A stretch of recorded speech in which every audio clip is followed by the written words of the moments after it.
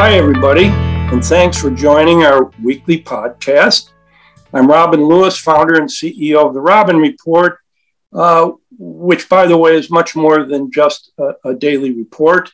It really is a knowledge platform from which we communicate thought leadership on various strategic topics through the reports, yes, but also these podcasts and webinars and hopefully one day live events if we can get rid of this COVID thing. Anyway, so along with our chief strategist, Shelley Cohan, who's a professor at FIT and Syracuse University, we welcome you to our weekly podcast. And today's topic, I quit, or as Johnny Paycheck said, take this job and shove it. And in reality, what we are in fact witnessing is the shift of power from employer to employee. Or how about the great resignation, Shelley? We've been hearing that word around. That's right. Yeah. And get this number. I just got this in the last couple of days.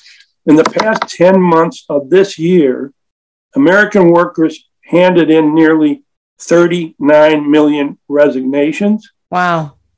The highest number since tracking began in the year 2000. And Shelley, you know, this is not a one-off. I mean, many in this industry that I've talked to, and among actually in many different industries across our entire economy, and like so many other major shifts caused by this pandemic, this is a big deal. I mean, it's disrupting and causing tremendous angst across all of the senior and C-level ranks throughout a lot of industries. So what the heck do we do? I mean, it's not unlike the collapse of supply chains around the world. These people who are walking off their jobs, I mean, they are also one link in that chain, okay, that they have to figure out what to do about. But one thing we know, at the end of the day, it is power to the people. I mean, more specifically, we do see a huge shift in power from employer to employee. And Shelley, I know you did a lot of digging here and have some pretty revealing numbers. But I thought I'd start off with kind of a macro overview.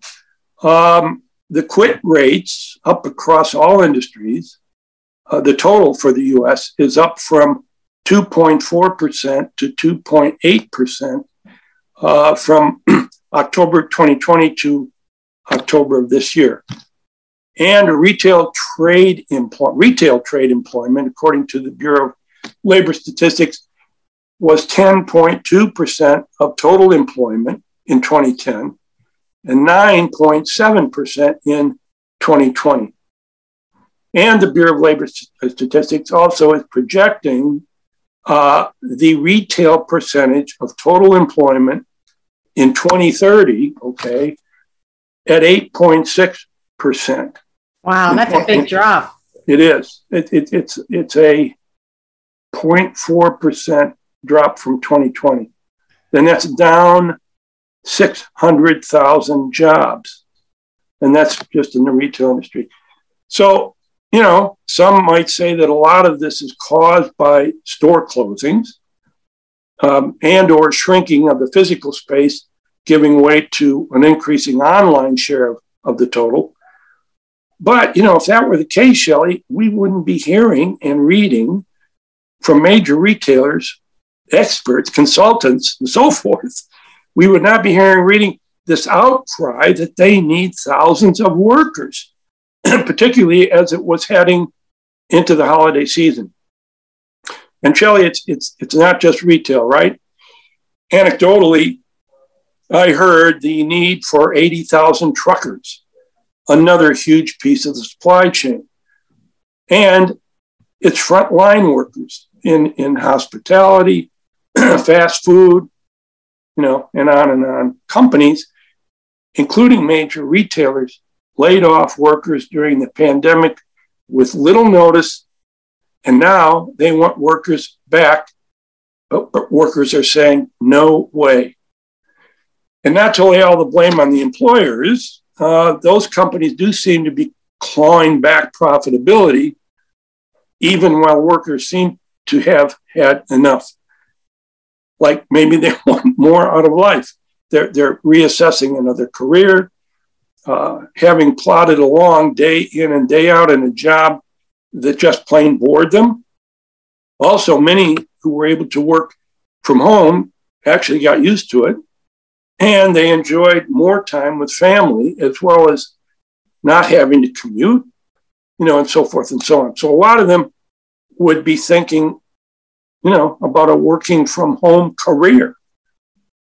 And by the way, a big part of the reason they could take this time off was due to the government stimulus and the extended unemployment benefits last year. It helped push up the personal savings rate enormously, across the economy, since people were just not spending as much. So this also provided a cushion for them to take time off from work. And even the recent wage increases and other kind of enticing incentives companies are offering to get them back are in most cases not high enough to offset their kind of self-assessments of their lives. And also not enough to offset the inflationary pricing on top of it all, which just keeps getting worse. Another part of this is with less workers, companies are asking their strained remaining workforce to do more work or working more shifts. So I wonder how long it will take those remaining workers to tell their employer to, shove it. So I don't know. Shelley, can you dive a little further into this mess? Of course. The quit rates and the job opening rates from the Bureau of Labor Statistics really show some interesting trends from October, as you alluded to, Robin. The quit rate. So the quit rate is the number of quits as a percent to total employment. So as you said, we went from 2.4% last October to 2.8% this October. What's kind of a staggering numbers are retail trade specifically. Last October, the quit rate was 3.4%, and that has grown to 4.4% in October 21. Even wholesale is being impacted. Last year, they were at 1.6% quit rate in October. This year, it was 2.0. And get this, Robin, hotel and food services, as you can imagine, went from 4.6% last year to 6% this year. They have the highest quit rate. Wow. Yeah. So, the highest trends of those sectors that are public-facing industries and, in the services industry. So hotel, food services, retail. And then if we look at the job open rates, comparing this October compared to last October, the total number of jobs open was 4.6% last year during the pandemic and now is 6.9%. Retail trade is up 2 percentage points, 4.4% last year to 6.4% this year.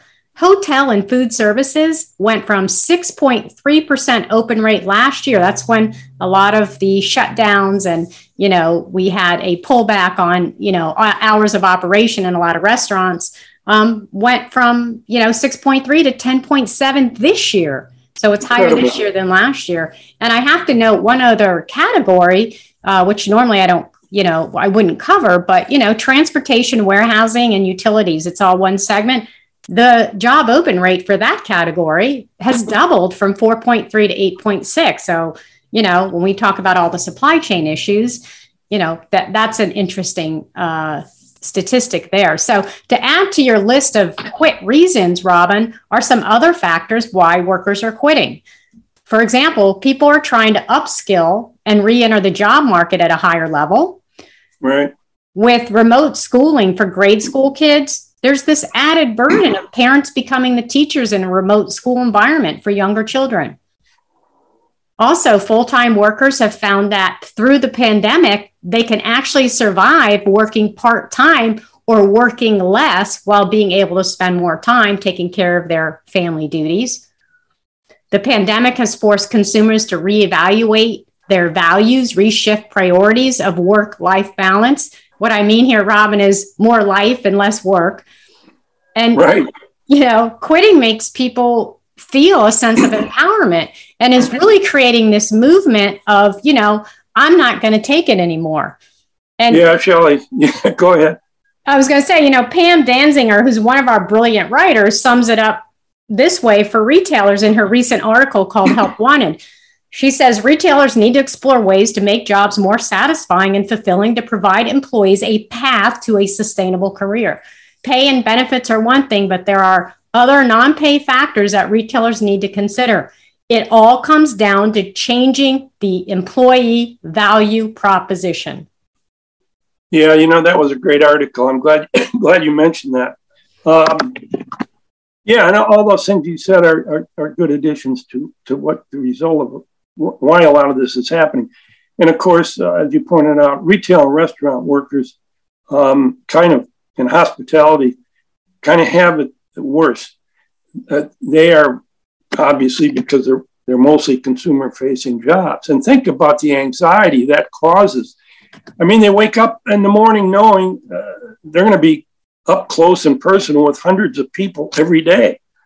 And now with this Omicron variant, it's going to be horrendous. We aren't even at the point where it's really going to become like a blizzard of virus. Anyway, so the impact on companies, less workers. They can't rehire or even find new replacements. And so they end up reducing their services and products. They change store hours and they close the stores on certain days. And Shelley, you take this to an extreme, and it is also a major disengagement with the community, right? And how do you recover from that? And when you think about having to raise wages or other incentives to entice them back, total employment costs, all the costs involved of employment, those costs are up 1.3% between July and September of this year. And the previous 3 quarters are up 0.7 to 0.9%. Retail separately is up 1.6%, wholesale up 0.9%, and transportation and warehousing up 1.1%.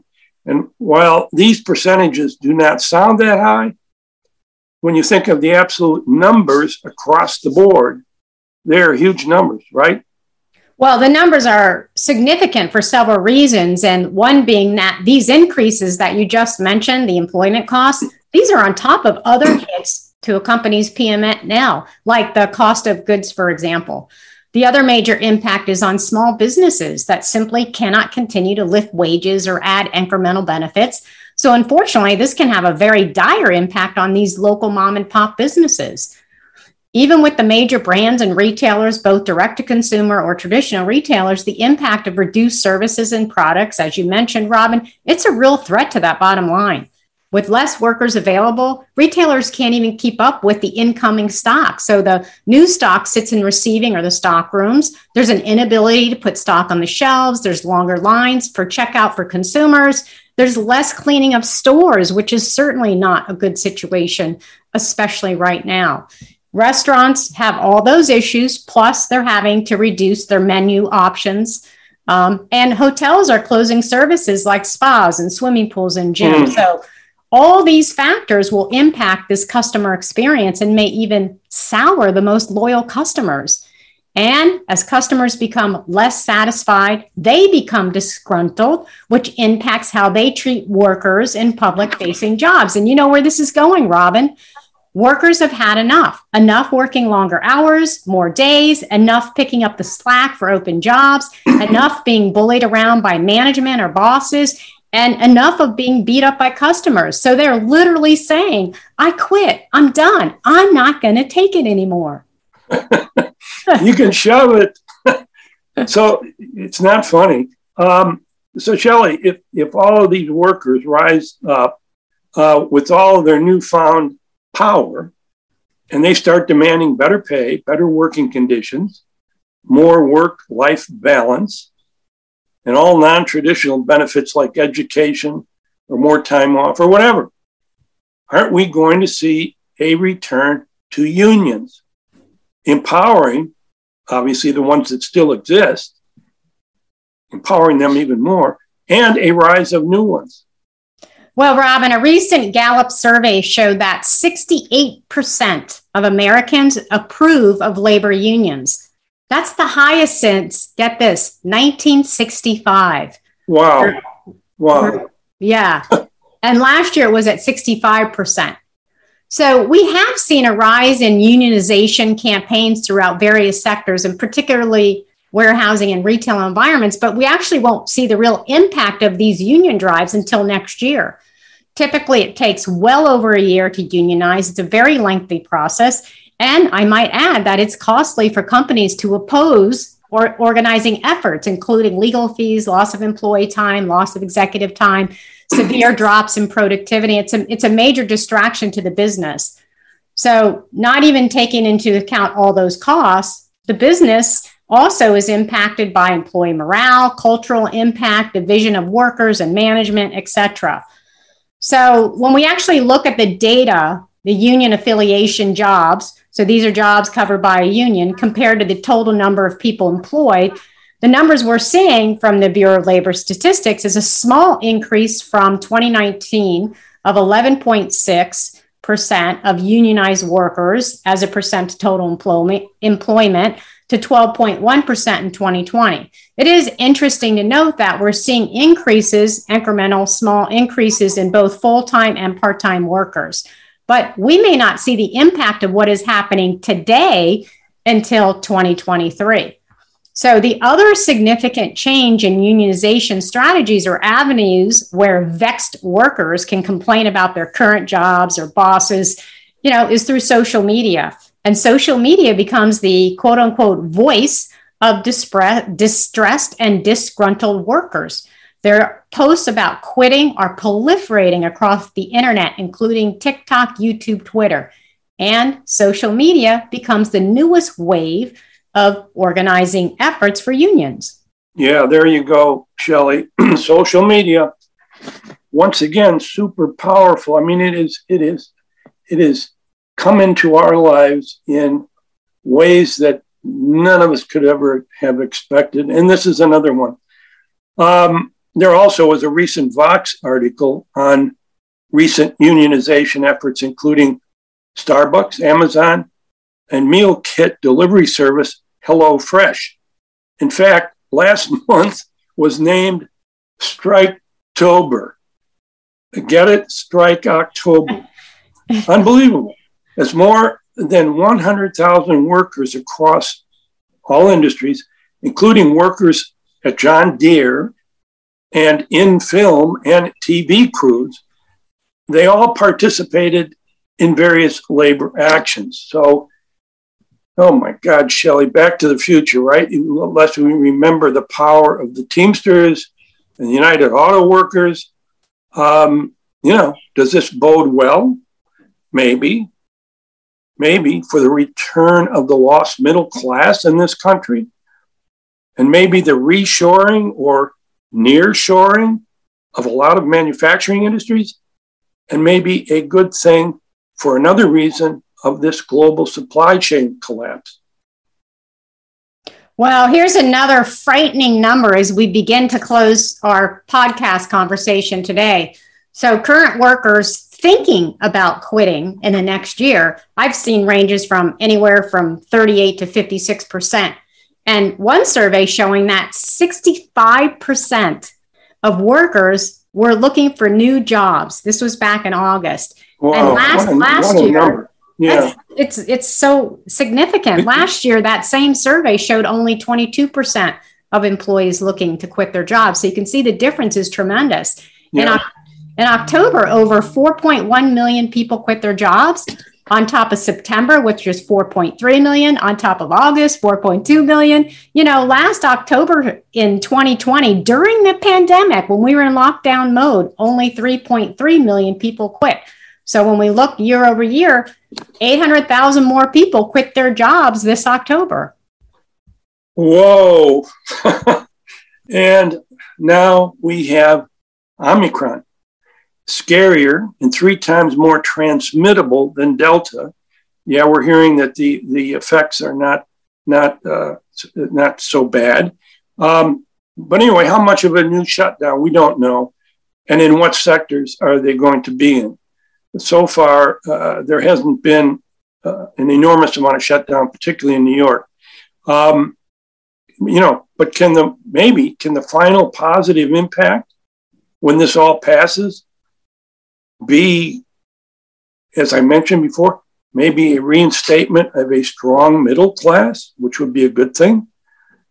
Be able to offer the American dream to anybody and everybody who's willing to work for it. That could be another one. Or bring big swaths of the manufacturing back here or near here. How about more innovation and entrepreneurial spirits unleashed by the forced time people were holed up and alone? For people to find their own kind of inner creator, so to speak. And on a much bigger and more critical scale, can this historical mess we're living through as a result of an attack on Earth and the human species really, can result in the planet coming together to fight the bigger enemy, that being climate change? Well, Shelley, the optimist in me says, I hope so. The cynic in me, I don't even want to go there. Well, Robin, we can only hope for sure. For our listeners, you can find more of our podcast on Apple, Spotify, Buzzsprout, and therobinreport.com. And please follow us on social media, link in with us, and follow us on Twitter for the latest thoughts about the industry.